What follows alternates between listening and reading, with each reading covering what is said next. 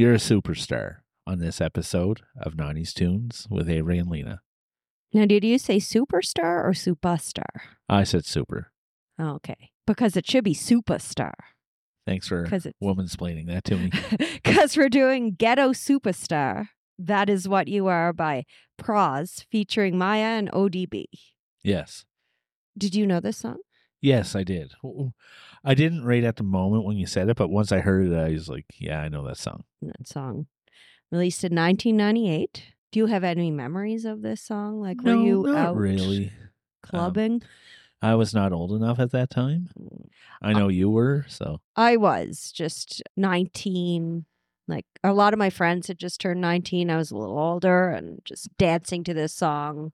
I was still in junior high. I loved it because it, like, samples or the word I got was interpolates Islands in the Stream by Kenny Rogers and Dolly Parton. Okay. 1983 I didn't hit. know that. Oh, you didn't? And I loved that. I should have looked more song up on the song, because usually when I hear stuff like that, I'll go back and listen to the original. I forgot this. It was written by the Bee Gees. This whole song was written No, Islands in the Stream. Oh, okay. It also samples Get Up, Get Into It, Get Involved by James Brown. Obviously. And Under the Influence of Love by Love Unlimited. Okay. Features, I'm going to say, 90s tune alum, Old Dirty Bastard. Yes. We won't talk about him again. And Maya. Yes. Now, I couldn't picture who Maya was, but when I saw her face, I'm like, yeah, I know her. She was in a lot of songs. And I think she was in she sang with Pink, Christina Aguilera, and Lil' Kim in Lady Marmalade. Okay, I'm going to stop you there because I'm going to go to my Canadian connection. Okay.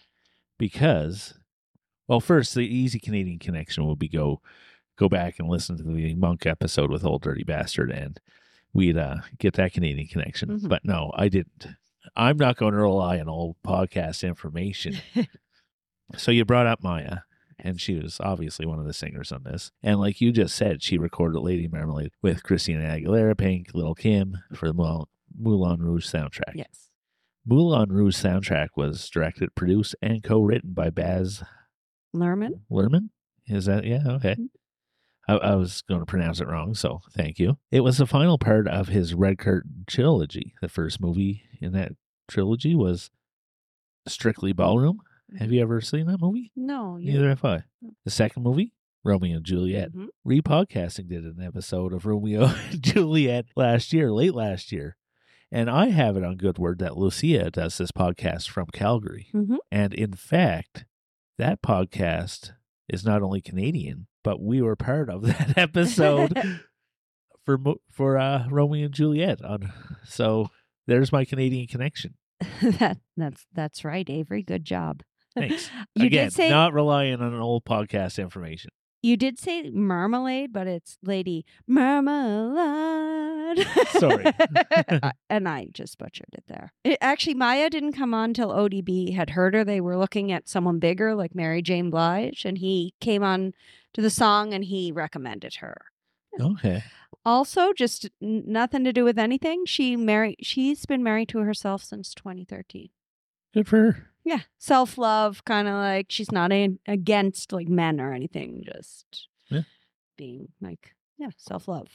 Just wait. So this song was produced with Wyclef Jean of the Fugees, and I didn't actually realize that Pras was from the Fugees. Yeah, I didn't realize that either, but it had that Wyclef Jean sound to it. Yeah, real name, and I'm totally going to get this right. Procazrel Samuel Michel, member of the Fugees. And so I looked, I vaguely remember this story in the news. And I'm going to try to just smush it down. I might have some facts kind of wrong. But in April 2023, he was found guilty of 10 criminal counts. There was $21 million of foreign campaign contributions to Barack Obama's 2012 presidential campaign. And he had something to do with it. He kind of had something to do with the Johor Low, which was a Malaysian businessman who... Okay. And he tried to get the investigation dropped in 2021, so Pras did. So he was involved in that, was charged, which is kind of unexpected when you just go in to look at it. Now, I'm going to, it was in the Bulworth soundtrack, which we've talked about before. Joints and Jam by Black Eyed Peas was in it. Also, in Bulworth, Halle Berry. We're like butchering many words today. Halle Berry was in it, and she was also in the X-Men movies as Storm. Also in the X-Men movies was Canadian Elliot Page, who was Kitty Pryde. Oh, okay. Yeah. Good to know. And the song was also covered by Taylor Swift live in a concert, and she's done some acoustic versions. Just throwing that out there. That's nice. What I got for this. Yeah, I don't have too much. I thought the song was good. Like, I think it would be really good. It's not something that I'd listen to every day, but if it's on, I'm not going to turn it off. It makes me want to have a 90s dance party. Yeah, I could see that. It was fun. Yes. It will get me in a mood to be happy, this song. Okay. Yeah, because it has like that upbeat like sound to it. The beats in the back would make you feel that way. Yeah, and Islands in the Stream, you can't go wrong.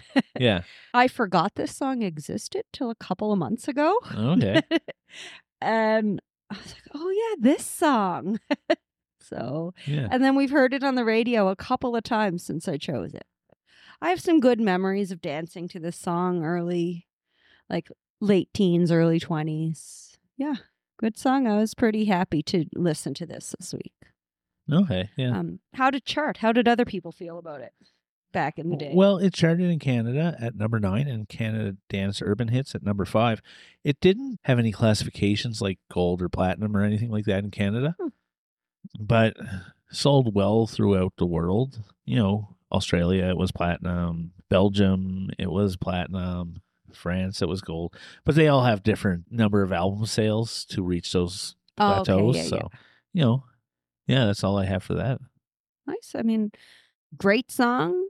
I didn't know even who sang it. I didn't realize ODB was in it.